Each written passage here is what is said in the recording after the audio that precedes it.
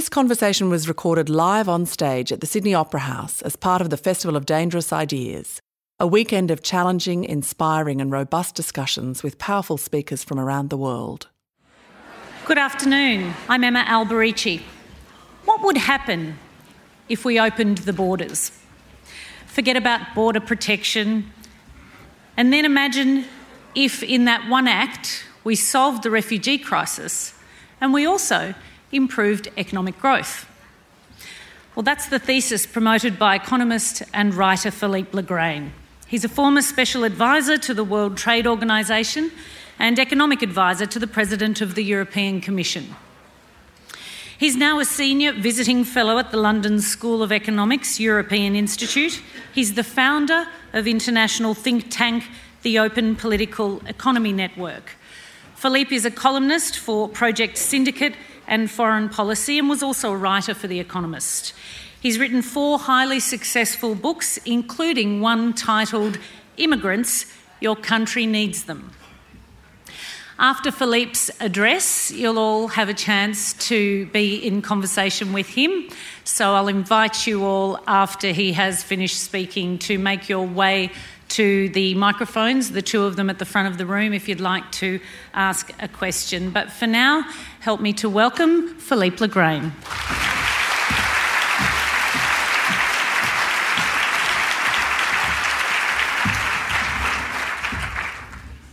Good afternoon.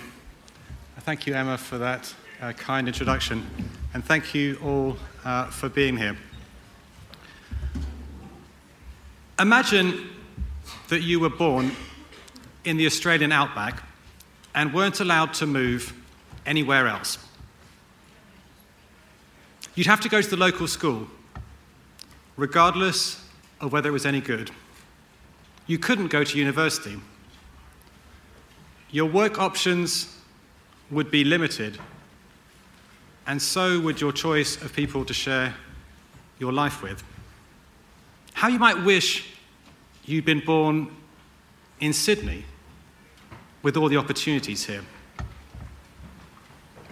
Now, that example may sound extreme, but in many respects, it's less extreme than the predicament of people born in a poor country and denied the right to move to a richer one. Because stuck in the Australian outback, you'd still have a high standard of living by global standards, decent healthcare, the protection of the rule of law, and so on. But if you were stuck in an African village, let alone a Syrian one, your prospects would be much bleaker. In fact, even a bright, hard-working and enterprising African woman is likely to lead a worse life in every respect than a lazy dimwit born in Australia, America, or Europe. Because the fact is, the world is anything but flat. The single most important determinant of your life chances is not how talented you are, nor indeed how hard you work. It's where you were born. And migration can change that. Freedom of movement is one of the most important human rights. According to Article 13 of the Universal Declaration of Human Rights, everyone has the right to leave any country, including their own. And what is the right to leave a country unless you can enter another? The freedom to move is an escape route when things go wrong. Persecution, war, famine, economic crisis, climate change. But migration is not just about desperation. It's also about aspiration to a better life, to be with the one you love, to live in a society where you can be openly gay and men and women are equal, to broaden your horizons and experience the world, and much, much more besides. Even in prosperous peaceful countries, people tend to place a very high value on freedom of movement. When asked what they value most about the European Union, Europeans' top answer by far is the freedom to travel, study, and work anywhere across the EU's 28 member states, from Britain to Bulgaria and Poland to Portugal.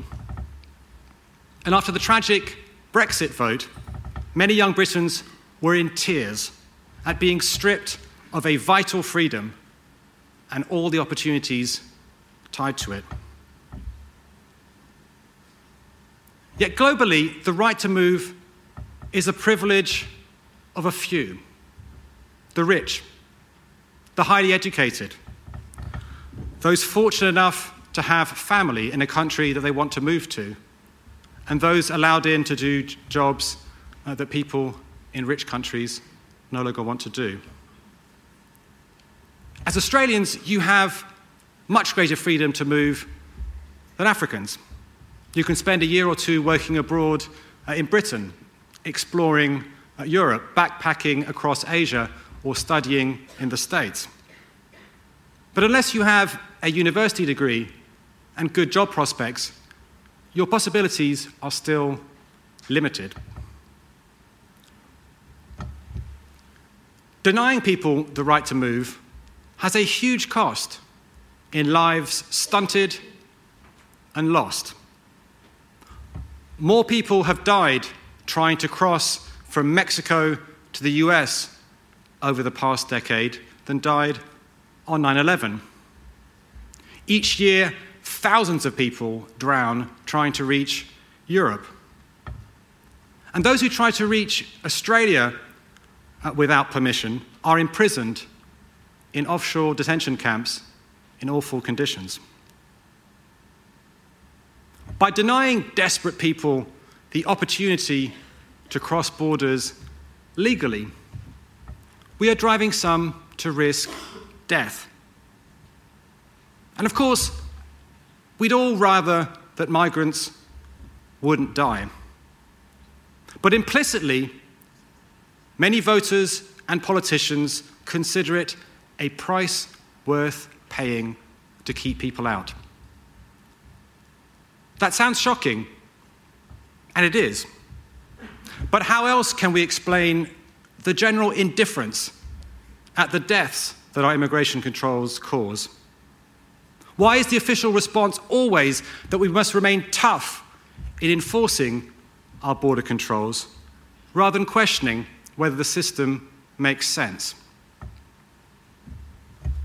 And it's not just the deaths. There's the soaring cost of border controls and bureaucracy. Barbed wire fences, watchtowers, gunships on patrol, a criminalised people smuggling industry, an expanding shadow economy where illegal migrants are vulnerable to exploitation, labour laws are broken and taxes go unpaid, an undermining of faith in government, a corrosion of attitudes towards immigrants who are seen as lawbreakers rather than hardworking and enterprising people, and increasing limitations on everyone's freedom as governments justify new controls to try to limit immigration. Now, some people claim that even tougher measures could put a stop to irregular migration. But that just isn't true. Documents can be forged or stolen, visas overstayed, people smuggled, officials bribed. I mean, East Germany shot people who tried to cross the Berlin Wall, and still some did. If we continue along this path, we will end up in a police state. So isn't it time that we thought again? Now, supporters of the status quo have the immense advantage that immigration controls seem normal. And because that we think that we're generally reasonable people, they must surely be reasonable too. And in any case, they're surely necessary. To suggest otherwise seems like a very dangerous idea indeed. I mean, how could we ever live without immigration controls? Like death and taxes, they're part of the natural order of things. Except they're not. For most of human history, they didn't exist. Since all humans originate in Africa, all our ancestors were migrants at some point. Even when modern states began to develop, they scarcely had control over their borders. By the 19th century, freedom of movement was a fact of life. Millions of mostly poor and uneducated Europeans upped sticks to the Americas and Australia. Italian peasants crisscrossed the Atlantic each year to pick the harvest in Argentina. In that first era of globalization, the free movement of labor went hand in hand with the free movement of capital, goods, and services. Freedom of movement wasn't just a fact of life. It was official government policy. In 1872, Britain's Foreign Secretary declared that by the existing law of Great Britain, all foreigners have the unrestricted right of entrance and residence in this country. Only in 1905 did Britain impose its first immigration controls to keep out unwanted Jews. Now, of course, that globalized world fell apart after 1914 with the First World War, the Russian Revolution, the Great Depression, the Second World War, the Soviet occupation of Eastern Europe, and the Chinese Revolution in 1949.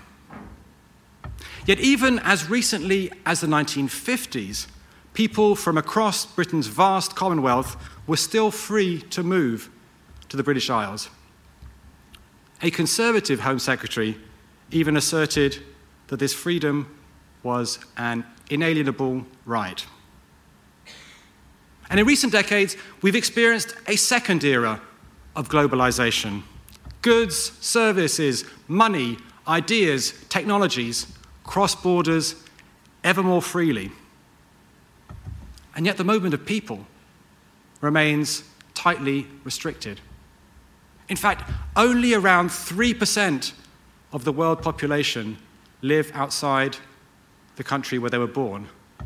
That's roughly the same proportion as 50 years ago. But there's a big exception to that global rule. In the European Union, 500 million Europeans are free to live, study, work, retire, indeed move for any reason whatsoever across 27 countries.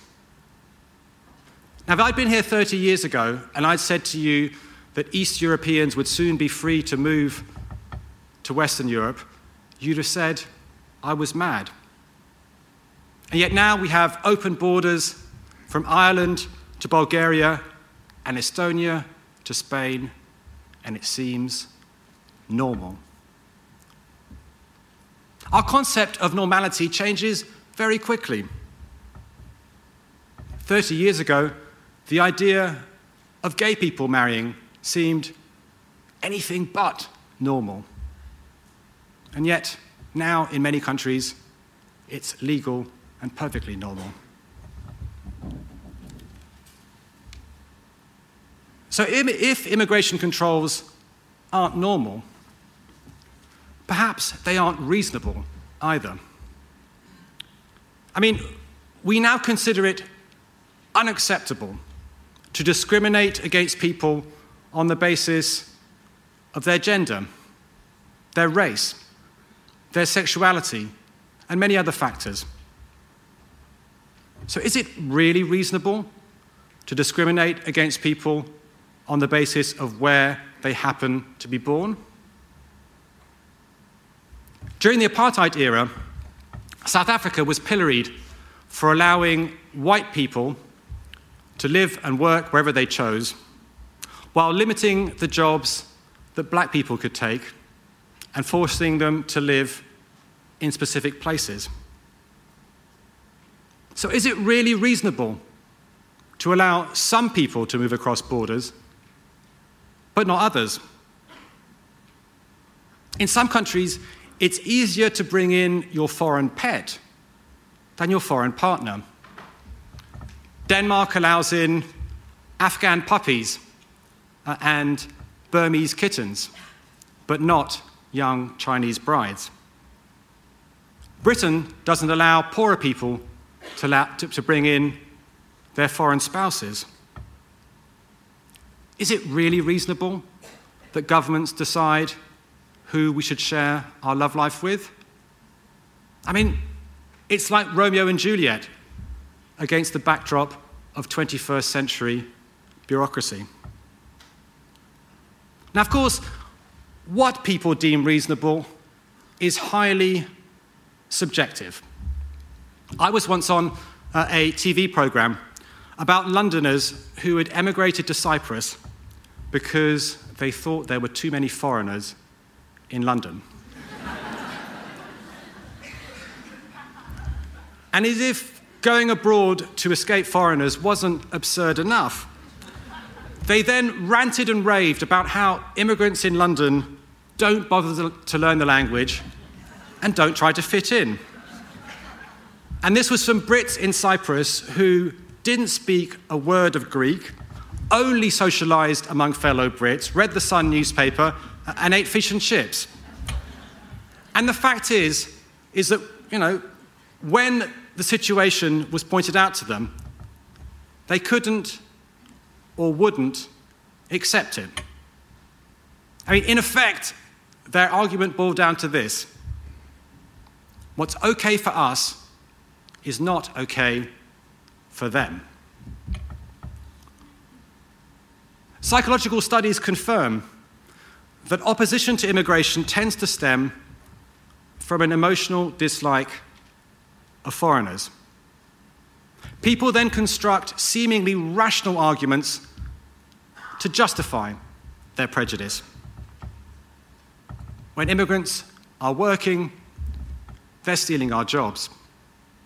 When they're out of work, they're sponging off the state. When migrants are poor, they're driving standards down. When they're rich, they're driving prices up.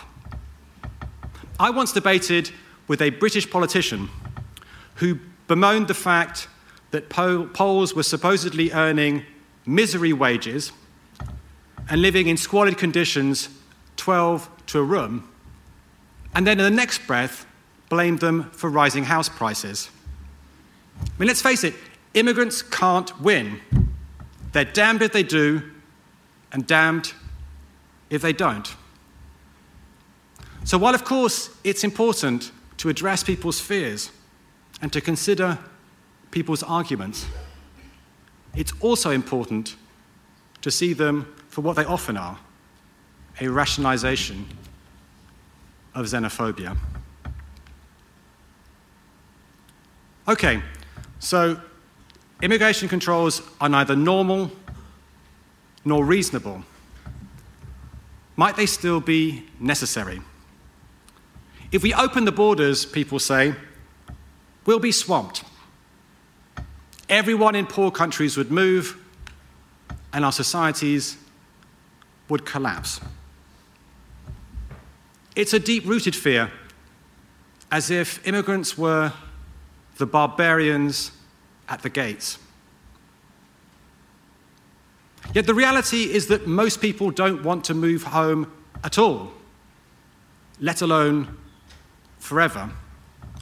Well, many people can't. And those who do move don't all want to go to the same place.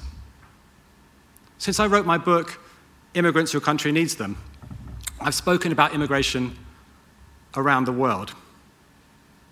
In nearly every country I've been to, Many people seem persuaded that everyone in the world wants to move precisely there. They can't all be right. And those who are adventurous or desperate enough to uproot themselves generally have plenty to contribute. Once you've made that big leap to try to start a new life in a foreign country, you have every incentive to work hard to build a better future for yourself and your children. Now, those aren't just assertions, because thanks to the recent experiment with freedom of movement in Europe, we also have evidence. Legally, all 100 million people in Poland, Romania, and other poorer parts of Eastern Europe are entitled to move west. How many have actually moved? Only around 4 million. And they moved not to one country, but to a variety of them: Britain, Germany, Italy, Spain, and so on. While some will end up settling for good, most have already gone home. Some people are like international commuters. They spend part of their life in one country and part in another. The fact is that most migrants only want to go abroad for a while, to learn English, to gain valuable skills and experience, to amass enough savings to build a house or buy a house back home and start a business. Open doors tend to be revolving ones. Even with restrictions, 3/4 of the people who arrived in Britain in 1998 were gone a decade later. Even in a so-called settler country like Australia, most migration is temporary. Yet one of the perversities of our immigration controls is that they end up turning migrants who would like to be temporary into permanent residents. I mean, until 1950, the United States scarcely controlled its border with Mexico. Many Mexicans came to the United States to work, often to pick the harvest, and then went home again. It was only after that the United States started trying to close the border that temporary migration started to become permanent. Because if it's illegal and therefore costly and risky to cross a border, then you have an incentive to stay once you've arrived, even if you would prefer to return home with the option to return to that country when you might need to. I mean, think about it. If you live in the suburbs of Sydney and commute to work in the city each day, you are a temporary migrant. And if Sydney brought in a law whereby, in order to work in the city centre, you had to live there, some of you, many of you, might choose to move rather than settling for a worse job in the suburbs. Your temporary migration would become permanent. Now, it's also a myth that if we open the borders, people in poor countries would all come to claim welfare in richer ones. In 2004, when they opened their doors to East Europeans, Britain and Ireland initially restricted migrants' access to welfare benefits, whereas Sweden, which has probably the most generous welfare system on earth, did not. Did most Poles move to Sweden to claim welfare? No. Only 1% of those who moved went to Sweden, almost all to work, not to claim welfare. Around the world, there's simply no evidence that people move in order to claim welfare. I mean, why would someone who was enterprising enough to move country do so and then claim welfare when working is more rewarding.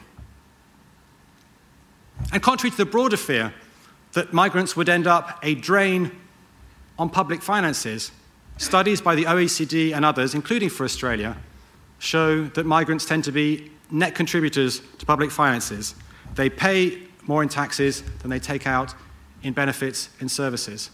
And of course, for a vast country like Australia, they help spread the burden of infrastructure and other public goods over a wider tax base. Now, since none of the myths about open borders have proved to be true, it isn't surprising that the final myth is false too. I can hereby confirm that European society has not collapsed. On the contrary, newcomers do all sorts of things that underpin society, like caring for the young and the old, renovating social housing for the poor, and pulling pints of beer in the pub. And they do all this without taking local people's jobs, because there simply isn't a fixed number of jobs to go round. Migrants, like anyone else, don't just take jobs, they also create them when they spend their wages and in complementary lines of work. So a foreign nurse, for example, creates work for local doctors. It's a bit like the fears when women started entering the labour force in large numbers, and men thought, well, if women work, there'll be no jobs left for us men. And the reality now is that most women work, and so do most men. And likewise, studies show that migrants tend not to depress local wages. At this point, you're going to say, okay, fine, but open borders across Europe isn't quite the same thing as open borders globally. And that's true. At the same time, the EU includes Romania, which is poorer than Mexico, and Sweden, which has a higher standard of living than the US. So why wouldn't Europe's experience apply to North America, or indeed more broadly? I mean, after all, the United States didn't do too badly when millions of poor and uneducated Europeans were arriving there in the 19th century. China hasn't done too badly since it relaxed its internal migration controls, and 10 million people, mostly poor and uneducated, move from the countryside to the city each year. In fact, studies suggest that by enabling people to move to more technologically advanced and politically stable countries, abolishing border controls globally could more than double the size of the world economy. And even if that's too radical for you, merely loosening immigration controls would deliver huge benefits. No other public policy change comes close. For receiving countries like Australia, the main economic benefit of migration is the fact that migrants are different. And their differences tend to complement local needs and conditions. They may have skills that not enough locals have, like medical training or the ability to speak fluent Mandarin. They may have contacts and know-how that open up opportunities for trade and investment. They may be more willing to do jobs that locals no longer want to do, like farm work or care for the elderly, which is the area of fastest employment growth in advanced economies. They may help provide a wider variety of cultural experiences, a better choice of ethnic restaurants, and stimulate all sorts of cultural innovation. They may simply be young and hard-working, which is a huge bonus for societies with ever-increasing numbers of pensioners to pay for. Having moved once, they tend to be more willing to move again, and that enables the economy to adapt better to change. And crucially, their diverse perspectives and experiences can help spark new ideas and their dynamism tends to make them more entrepreneurial than most. Now, immigrants' contribution is vast, but inherently unpredictable. I mean, what good could possibly come from America admitting a Kenyan man who grew up as a goat herd called Barack Obama Sr.? Or nobody could have guessed when he arrived as a child refugee from the Soviet Union that Sergey Brin was going to go on and co-found Google. And had he been turned away, America and the world would never have realized the opportunity that had been missed. How many people like Barack Obama Sr. and Sergey Brin are turned away? And at what cost?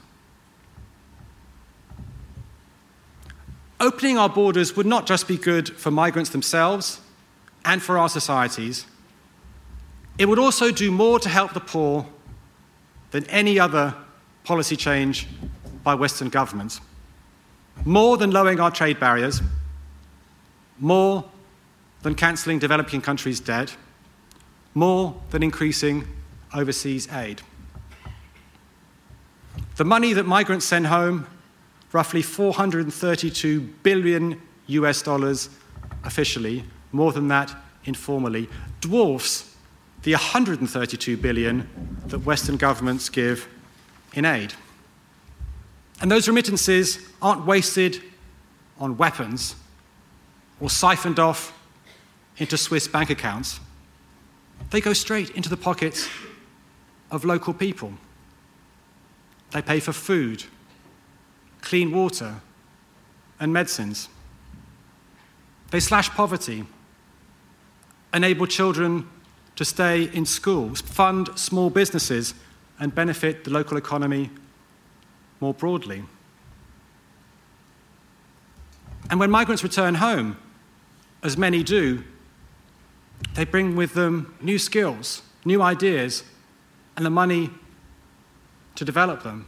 So you see, for example, that Africa's first internet cafes were opened by migrants returning from Europe. So if you believe that the world is unfair and that we ought to be doing more to help the poor, you ought to be campaigning to allow them to come work here. Because let's face it, the immigration system we have now, where the rich and the educated can move increasingly freely, but the poor are tied to the land where they were born, like feudal serfs, amounts to a system of global apartheid. It's economically stupid, politically harmful, and morally wrong. It must go. And I think we can inspire ourselves from the 19th century efforts to abolish slavery worldwide. Because slavery went from common, legal, and acceptable to rare, illegal, and unacceptable worldwide within a few decades. So let's make the campaign for freedom of movement the anti-slavery campaign of the 21st century. It's time to set people free. Thank you.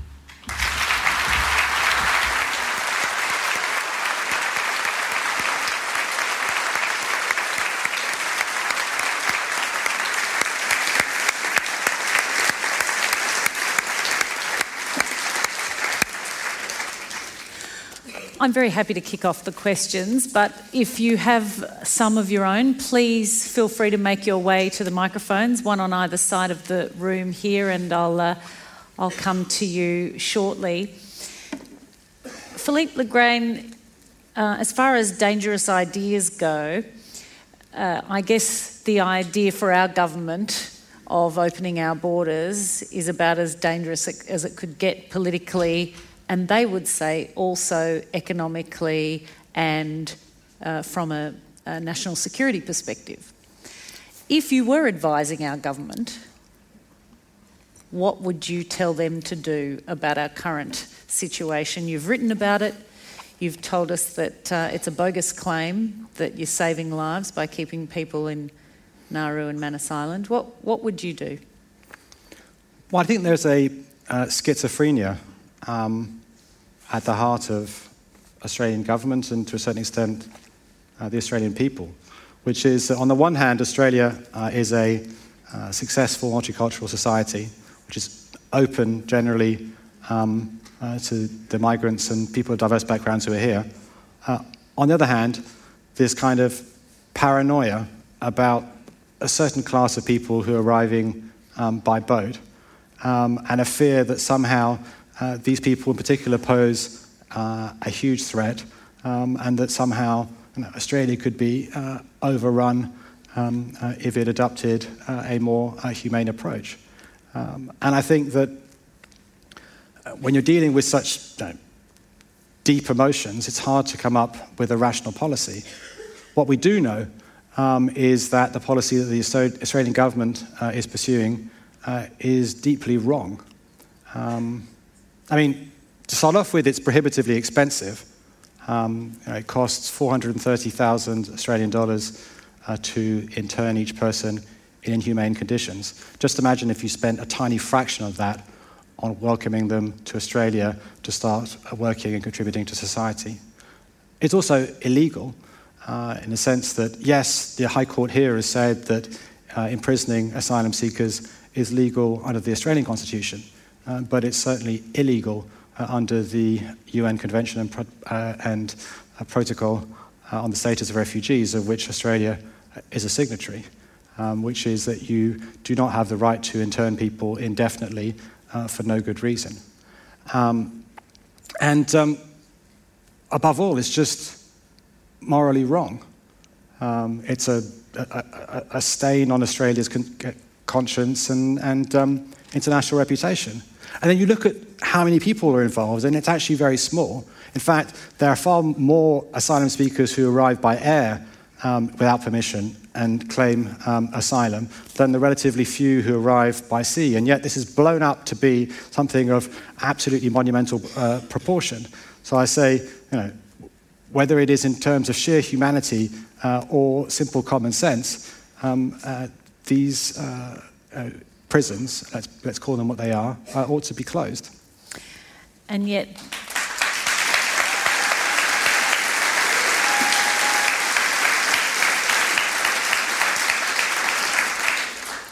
the government has made much mileage of the fact that this government's been in power 3 years and managed to stop the boats, that 50,000 people had come to Australia illegally, to use their terms, in the 6 or 7 years prior to that.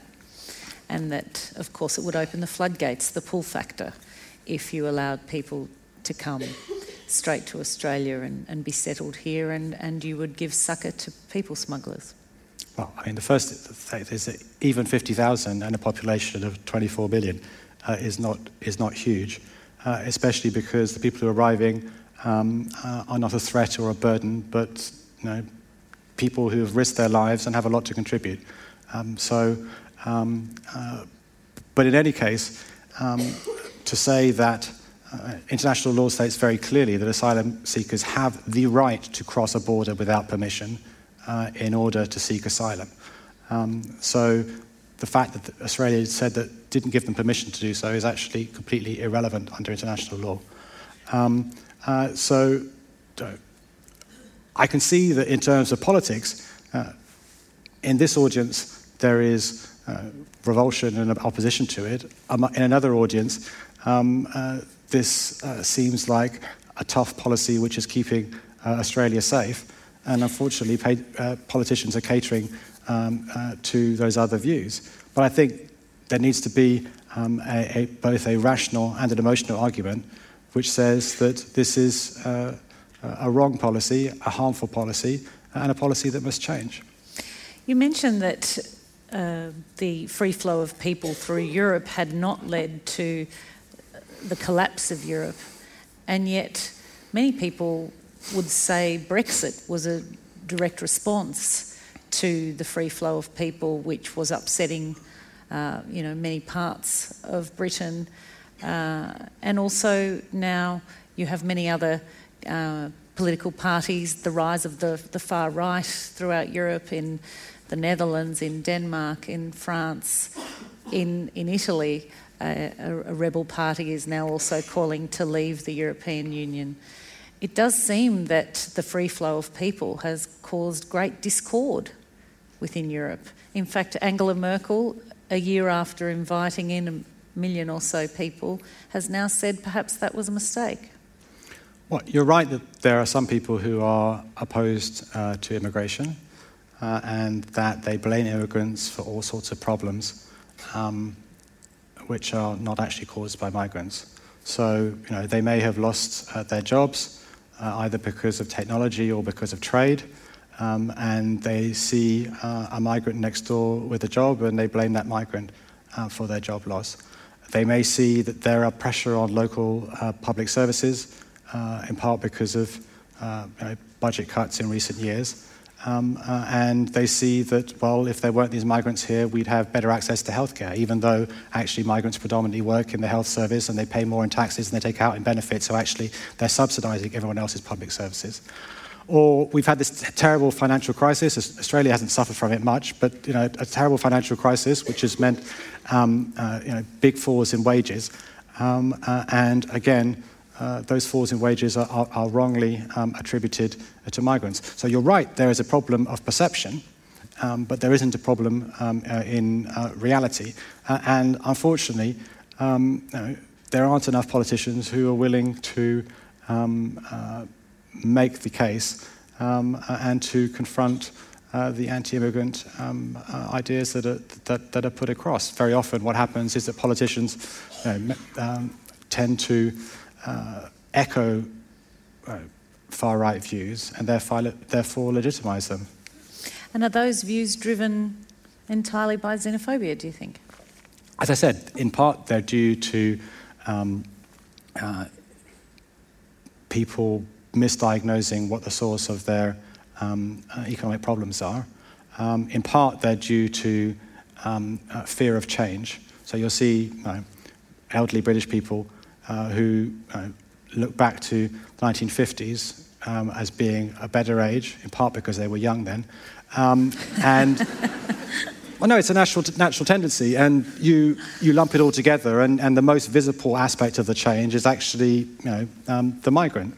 But the reality is that closing the border and throwing back the migrants won't make people young again, and it won't bring back the economy and society that we had then, which actually in many respects was much worse than the society we have now, whether it's for women, gay people, or so on. But in any case, so there's in part economic pain, there's part social conservatism, and then there's also xenophobia, which has manifested it in all sorts of different ways. You recently wrote that investing $1 in helping refugees can yield nearly $2 in economic benefits within 5 years. Tell us how that's calculated.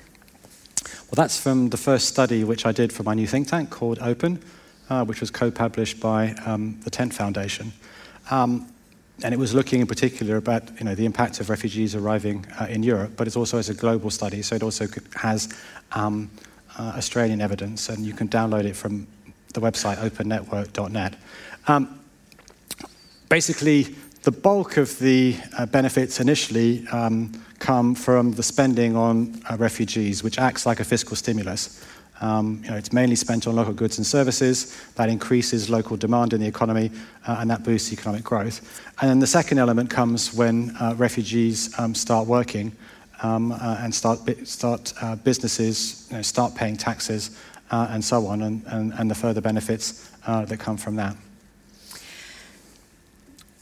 Of course, the moral argument is impossible to argue against, but yet when we see France, for instance, with 3 major terrorist attacks in 18 months, and then hear that one of the terrorists came in as a refugee, it puts your whole effort back some decades, I imagine. You're right that, well, first of all, what's happened in France and elsewhere, and Germany and other countries is tragic and awful. At the same time, blaming Syrian refugees for it is a mistake. I mean, the vast majority of Syrian refugees are fleeing the terrorism and the brutality of Islamic State within Syria, or indeed the barrel bombs of the Assad regime. The fact that some terrorists may have infiltrated themselves among the refugees doesn't mean we should turn them away. I mean, some Nazis pretended to be Jews and infiltrated themselves with other Jews after the Second World War. Doesn't mean we turn away the Jews. In any case, you look at the vast majority of people who've committed these terrible acts, and actually there are people born in France, not people who arrived as refugees. So the idea that you turn everyone away because there might be some people pretending refugees is completely bad policy.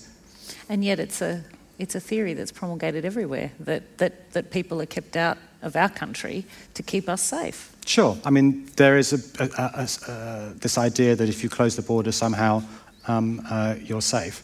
And the evidence suggests otherwise. How do you explain, it's been a year, I think, since we saw the image of the little boy whose limp body had washed up on the shore in Turkey. There was an international kind of feeling of despair and grief and a sort of spontaneous, certainly in Europe, reaction to that. But it seems to have dissipated and if anything, reversed. And you've got Donald Trump saying, to great applause, that he would send people back to Syria if they dared come to the United States. You're right that there was a very positive reaction to the tragic death of Aylan Kurdi and seeing a toddler washed up on the beach. You're also right that it didn't last that long.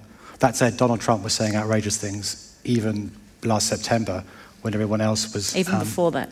Yeah, so Donald Trump is just, a nasty son of a bitch.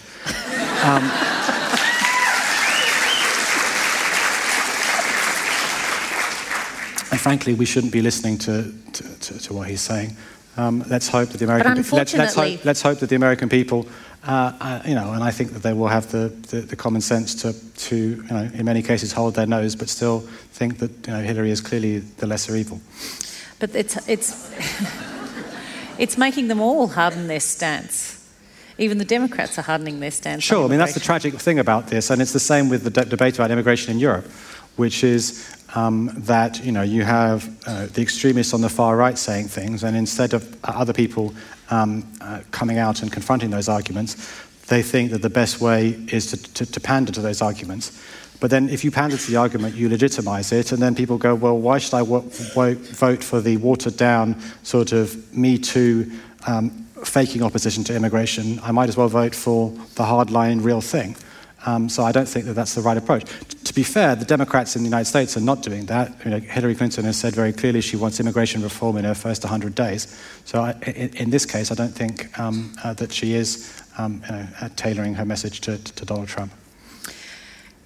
For those countries that are the poorer countries that lose people to the free flow of labour and refugee flows and asylum seekers, what happens to those countries if you open the borders and poor people flee to richer countries? What happens to the countries that are left behind?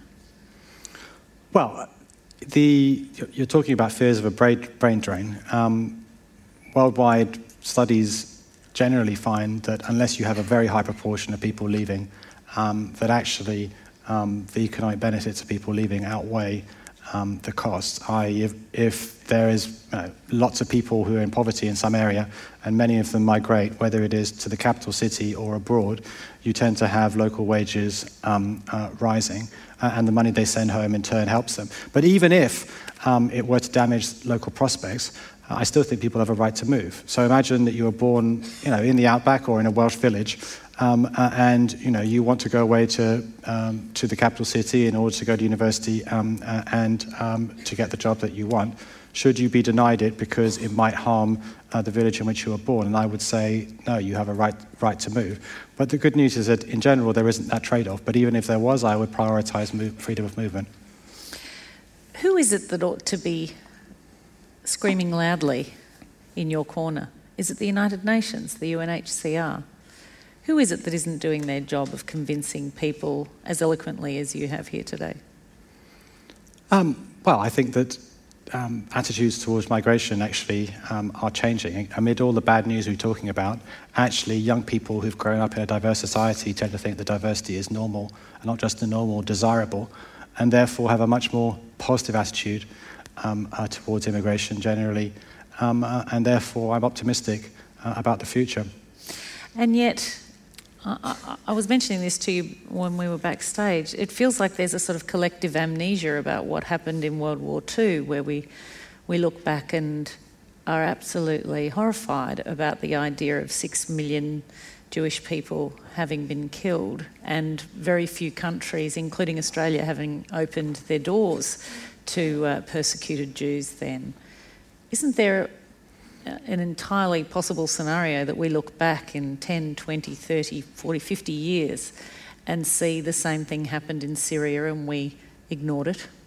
Well, I think what's happening in Syria is absolutely devastating. By one account, more than half of people have been forced out of their home, mostly within Syria, but also abroad.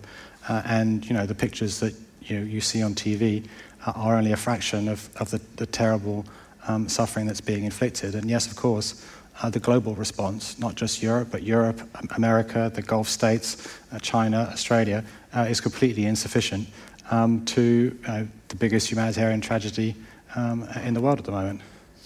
And for all the talk of the opposition in Europe now to the huge flows that came last year, they're still coming, aren't they, to Europe? Well, that's and the being thing. welcomed. That is, but the thing is that because last year was the pictures were so dramatic, and since then there was a dirty deal done between the EU and Turkey. Numbers are lower. It's kind of disappeared as a media story. But the reality is that people are still coming. They're primarily now coming, instead of hopping over from Turkey to Greece, they're taking a much more dangerous route from Libya to Italy, a longer and more dangerous route. As a result, more people are drowning and dying than before, and people are still arriving in large numbers. For the most part, they're less than last year, but still in large numbers. They're mostly in Italy, and therefore it's a political issue in Italy, but not more broadly. But it's something that is going to come back again.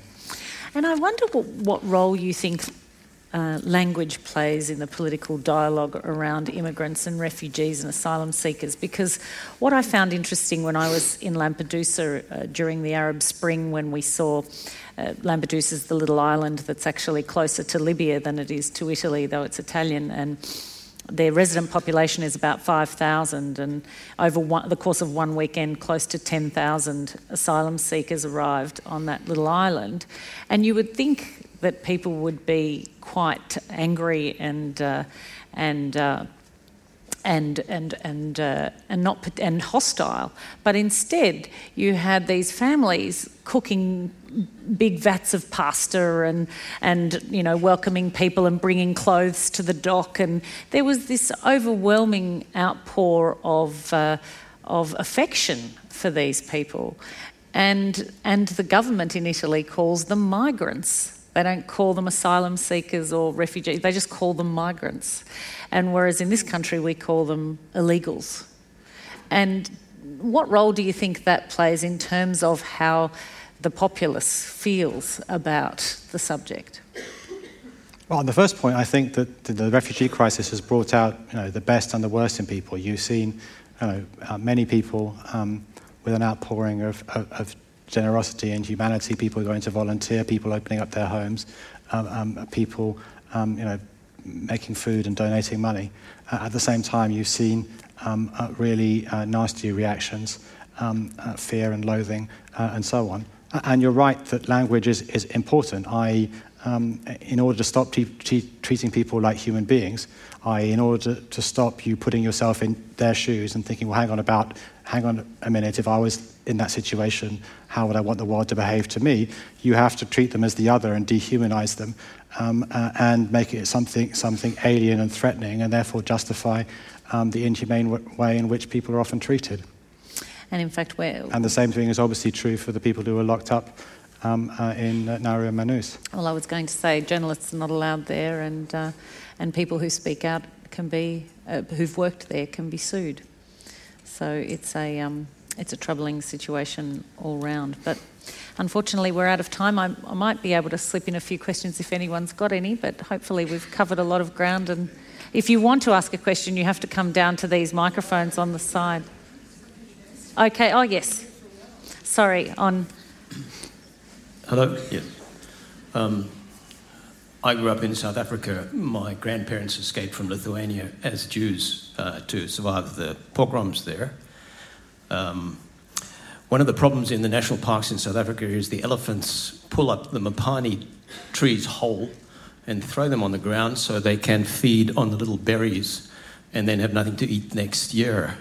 And in my lifetime, the people who look after them have not been successful in persuading them that's not a good idea.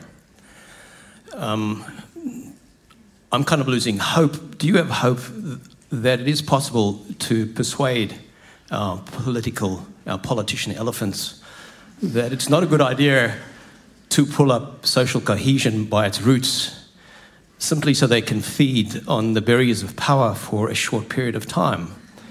Because it doesn't seem to be happening, and I wonder if you and how you maintain your hope.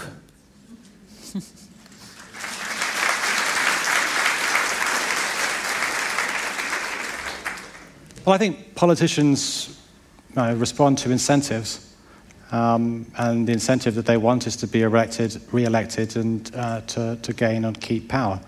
And therefore, the way to change politicians' behaviour is partly about persuasion, but it's also about mobilising people so that they have an incentive to behave differently. And I'm optimistic. I'm pessimistic in the short term, but optimistic longer term that. Younger people who take a more positive attitude can, as they mobilise and vote in larger numbers, change things for the better. Sorry, this lady over here. I'm so sorry. I cannot see very well whether you were there. I'm very taken by your idea, Philip, but I think it's still rather utopian. In our 21st century, migrants are scapegoated for all manner of economic, social, political woes, and in the global age of terror, and I think you touched on that, Emma, the governments need to blame someone. They blame the migrants. If they're not going to blame the migrants, who else can they blame? So my question is how we affect, I guess, similar to you, that change in mindset which keeps politicians in power. Well, it's clearly a radical change to the system we have now, though as I've made clear, it's something that existed in the past, exists in parts of the world today, and indeed existed between Britain and Ireland. There was complete freedom of movement, even at the time of an IRA terrorism campaign, which I grew up with. And at the time, people were perfectly comfortable with having freedom of movement between Britain and Ireland, and the reality that some of the people moving freely may have been terrorists. And the idea that somehow the way to tackle a specific problem like terrorism is somehow to close borders is, completely the wrong approach. But, the way to change, the way to change politicians is, either you mobilise to persuade them to change, or new political entrepreneurs enter the field, whether within parties or in social movements, to try to change things directly. Over here. There may be some overlap with that question. I'm Carmen, I'm from Mums for Refugees. Going back to what you said about politicians really want to keep their cushy jobs, then I think it's lovely we get to have this very eloquent and educated debate, and yet we need to find a way to counter the fear and paranoia and ignorant narrow-mindedness, which are by definition irrational. So do you have any advice on how that can be achieved? Well, I think actually in terms of the fact that you have such a finely balanced situation in Parliament here, means actually that you only need to persuade a few pivotal MPs actually to have a hell of a lot of power. I mean, the government is actually so precariously balanced that you convince one or two MPs to say, well, our support for you is conditional on these changes, and suddenly, as I said, the people who want to stay in power suddenly listen to what you have to say. So I think actually that's a situation of potentially immense leverage. Otherwise, the battle has to go on in order to persuade people to put themselves in the shoes of the people who are suffering as refugees. Like the gentleman there, that in his experience, you wouldn't look at him now and think of him as a refugee, and yet it's part of the lived experience and the lived experience of the families of many people around the world. They aren't the other. They're people like you and me. They have perfectly normal aspirations. They're not a threat. They're people who have a lot to contribute. This gentleman over here. My question essentially centres on the whole concept of like the first mover advantage, and I tend to find that the refugee policies, it centres on the idea of the first mover disadvantage as such, if that makes sense. I'm not sure I understand. Could so you explain? in the sense that us with the European Union, and you had a vast, like a membership of countries where people were free to go and leave, as you spoke of, which I think is important. I think a lot of the Australian hesitation stems from the idea that they don't want to be the first person or the only person to do it, and therefore be the only attractive option. And that sort of stems also into like environmental policy, where people don't want to be the one country that has a lack of economic advantage from putting caps on emissions. I'm not sure if I'm articulating this very well, but... Yeah. I mean, the reality is that Australia is clearly not either the first, the last, or the only option. There are 60 million forcibly displaced people worldwide, roughly 22 million refugees. 6 in 7 of them are in developing countries, not rich countries. Australia takes a tiny fraction of those who go to rich countries. It could be much more generous towards refugees. It's miles away from the rest of the world, and the idea that you're going to have millions of people arriving here is, complete nonsense. So, it could tomorrow announce to take many, many more people than it's taking now, and it would not just be the right thing to do, it would end up being good for the economy and the Australian society.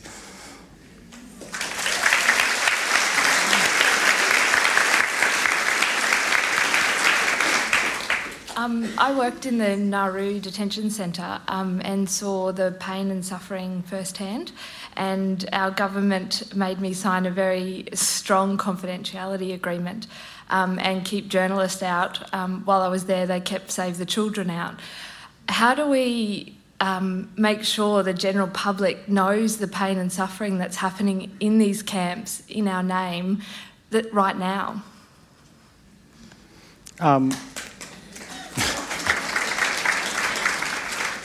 There's no doubt, is there, anymore, about what's happening? I mean, is there any doubt? I mean, there was the big expose in The Guardian recently. Obviously, not everyone reads The Guardian. But the idea that the information isn't out there, I think that, I guess they're still open, and there's no news that they're closing. Well, Manus is, but Nauru's, there's no hope of that closing. They're closed in Howard's days. How do we get back after Howard? How do we get back so they're closed again, is my question. Well,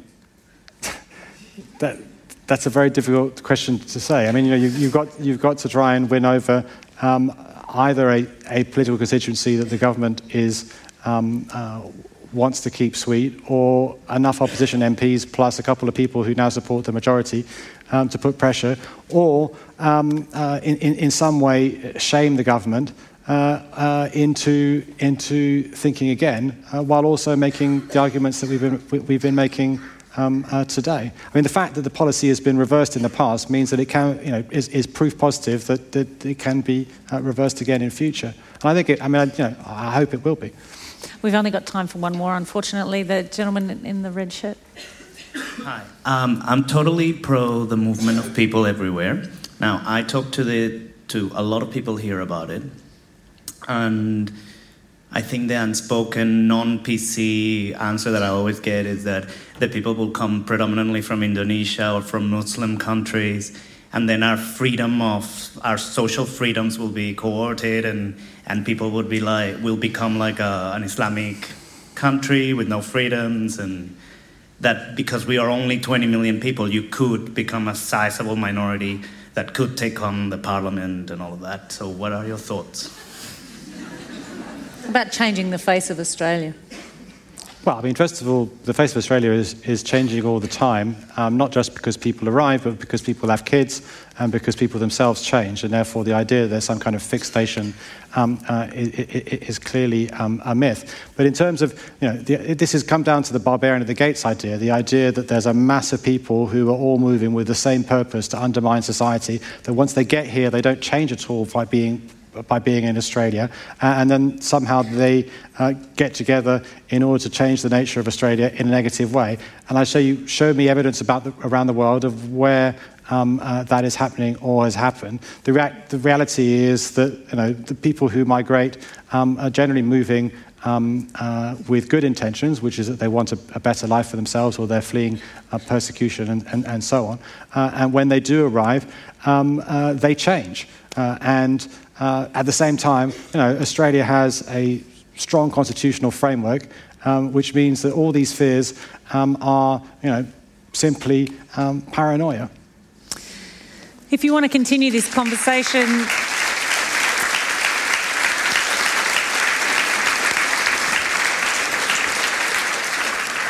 Philippe will be in a panel discussion about this very topic tomorrow here on stage between 2 and 3 if you want some more. But in the meantime, can I ask you to thank very warmly Philippe Le Grain.